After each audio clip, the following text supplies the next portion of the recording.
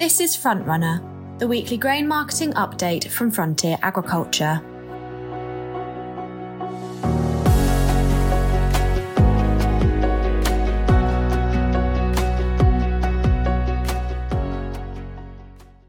Hello, you're listening to Frontrunner, and I'm Alex Pope, an agronomist based in Lancashire. As always, our market update has been written by experts across the business. Let's get started with this week's report. Wheat markets.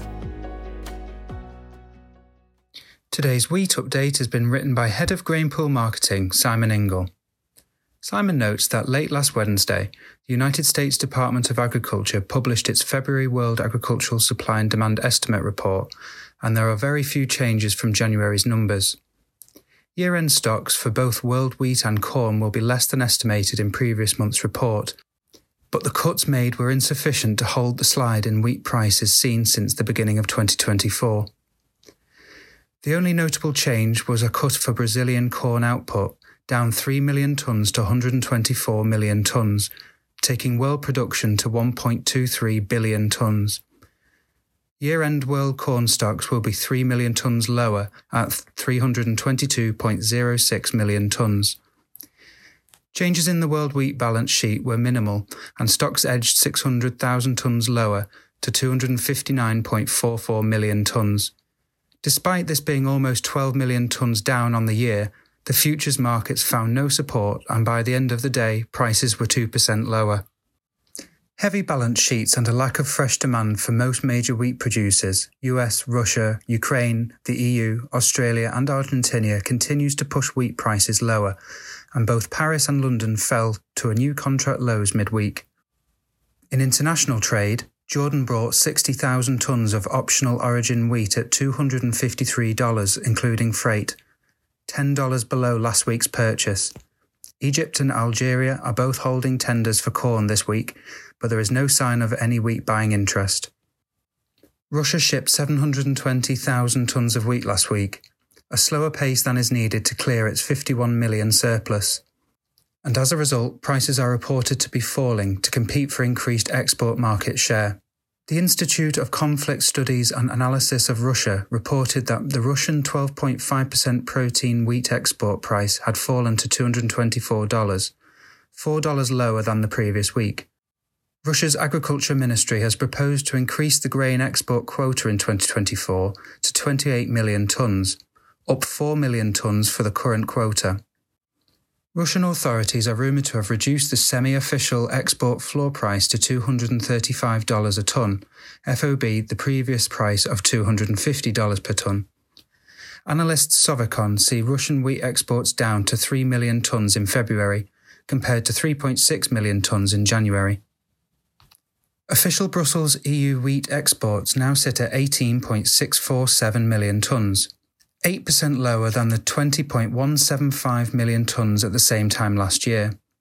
EU wheat imports are already at 5.77 million tonnes, with most of this coming from the Ukraine. Farmers in neighbouring countries, particularly Poland, have accused Ukraine of flooding local markets and depressing their wheat prices. Polish farmers are expected to completely block all Ukraine border crossings on the 20th of February in protest. Of the major exporters, Canada's end-of-year stocks reflect strong demand for high-quality milling grades.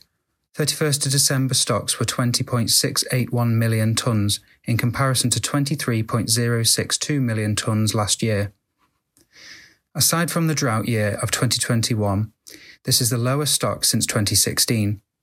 This does not carry enough weight to change the world wheat market trend as yet, but Canada has dryness issues that could impact on its 2024 output. The French Ministry of Agriculture and Food sees the French wheat area at 4.36 million hectares, a 7.7% decline on last year.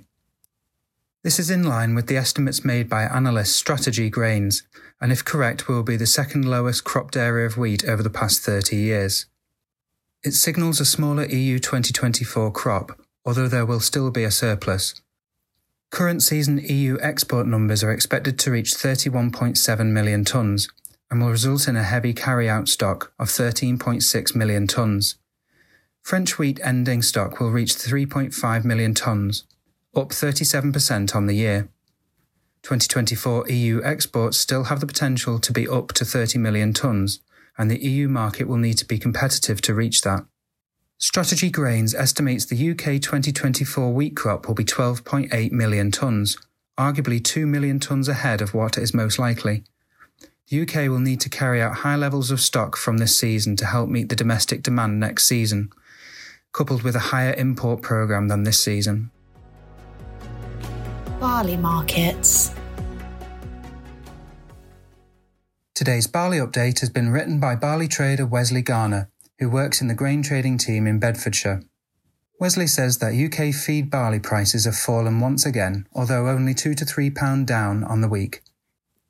Farm selling remains slow due to the lower prices, as growers get used to the fact that feed barley is worth anywhere between £135 per tonne ex-farm and £150 per tonne ex-farm, depending on location. This week, the UK has traded a number of vessels to Europe, which combined with recent trades is starting to reduce the exportable surplus produced from harvest 2023. However, the lack of trade on the export market since harvest does mean that there is a large surplus on paper still to be traded for this time of year. Domestically, compounders are in no rush to cover positions on old or new crop as they continue to see prices slide. Discounts to wheat do look attractive, especially on new crop, which bodes well for higher animal feed demand for new crop. As a result, we are starting to see more conversations regarding new crop feed barley, especially for October 24 onwards. Wet weather has again prevented any further spring barley planting in England this week. As it is still too early, the market is currently relaxed, but there will become more of a watch point as we move into March. It remains difficult to forecast the size of the crop 2024 barley harvest. We already know that the winter barley area will be lower year on year, and what has been planted has, on average, been completed in poorer conditions. We'll know more in the coming weeks as spring edges closer and closer. Demand for malting barley is compromised in the short term, but not on new crop, with new crop prices also moving lower, at discounts to watch high volumes of old crop malting barley have traded. Food and drink deflation could be on the way. Oilseeds markets. Today's oilseed rape update has been written by oilseed product head James Needham, who works with the grain trading team in Lincolnshire. James mentions that rapeseed values have continued to slowly depreciate over the last 2 to 3 weeks, losing around £15 a tonne. This is due to EU farmer selling and crushers becoming more comfortable with their supply, making the most of increased farmer selling as target levels were reached. At the start of the season, oil meals were the supportive part of the product mix, but protein is now becoming discounted globally. Soy meal, for example, has recently been trading at 15-month lows. In other oilseed markets, demand for soybeans in the US biofuel market and into China continues to disappoint against expectations. Strong domestic and US demand for Canadian canola has helped keep a lot of this seed off the export market, so it doesn't currently factor in EU markets. However, it is now becoming cheaper versus EU origin canola, as Canada needs to find a home for its remaining exportable surplus. Pulses markets. Today's Pulses update has been written by Pulses manager Andy Burry. Andy states that old crop beans are still failing to find buying interest into UK compound feed mills, as they are still relatively expensive compared to wheat, trading at a premium of over £70 a tonne. More importantly is the value compared to a mid-level protein such as rapeseed meal, where beans are trading at parity yet the protein level is 36% compared to beans at 23%. The ongoing issues in the Red Sea are helping to hold up bean values as Egyptian buyers need short-term cover, and the strong dollar is making UK beans more competitive to Egypt, rather than selling UK beans to Europe. Core demand for beans will continue into new crop for use in animal feed, and given uncertainties over both winter and spring planting, we expect new crop premium values to remain strong compared to wheat. Fertiliser markets. Today's fertiliser update has been written by Adrian Steich, who is our National Fertiliser Commercial Manager. Adrian notes that the market has been lively for nearly a month, with urea firming $60 to $70 per tonne and demand for nitram increasing after CF Industries came back into the market mid-January with limited stocks for March and April. However, the recent spell of heavy rain has reduced interest in nutrient planning in the absence of fully cropped farms. The market is also lacking direction, with replacement values for most imported nitrates and urea products higher than the current UK prices. Even with a declining European gas price, interest from regular imported AN producers such as Poland and Lithuania is very low due to greater netbacks from their local markets. Most European producers are still running plants at around 40% capacity, monitoring low stocks as we hit the summer months. In other news, CF Industries has this week amended its offer for nitram to April-May delivery rather than just April, signalling that availability for that month may be tighter even with slow sales. Liquid UAN values and availability will remain consistent for the whole of spring 2024, with shippers and suppliers keeping a close eye on demand as we head into the usage period over the coming days and weeks. Application of product has begun in some regions of the UK. However, this has been very limited due to ongoing weather issues. Where farm storage space becomes available, it is advisable to restock at the earliest opportunity if required, in order to avoid any pinch points as we head into a spring period where workloads could all come at once, putting strain on logistics. Even with the recent rains, P&K demand remains good to steady. We are seeing greater demand for potash, but phosphate availability from the soil pool will be limited due to cold and wet soils.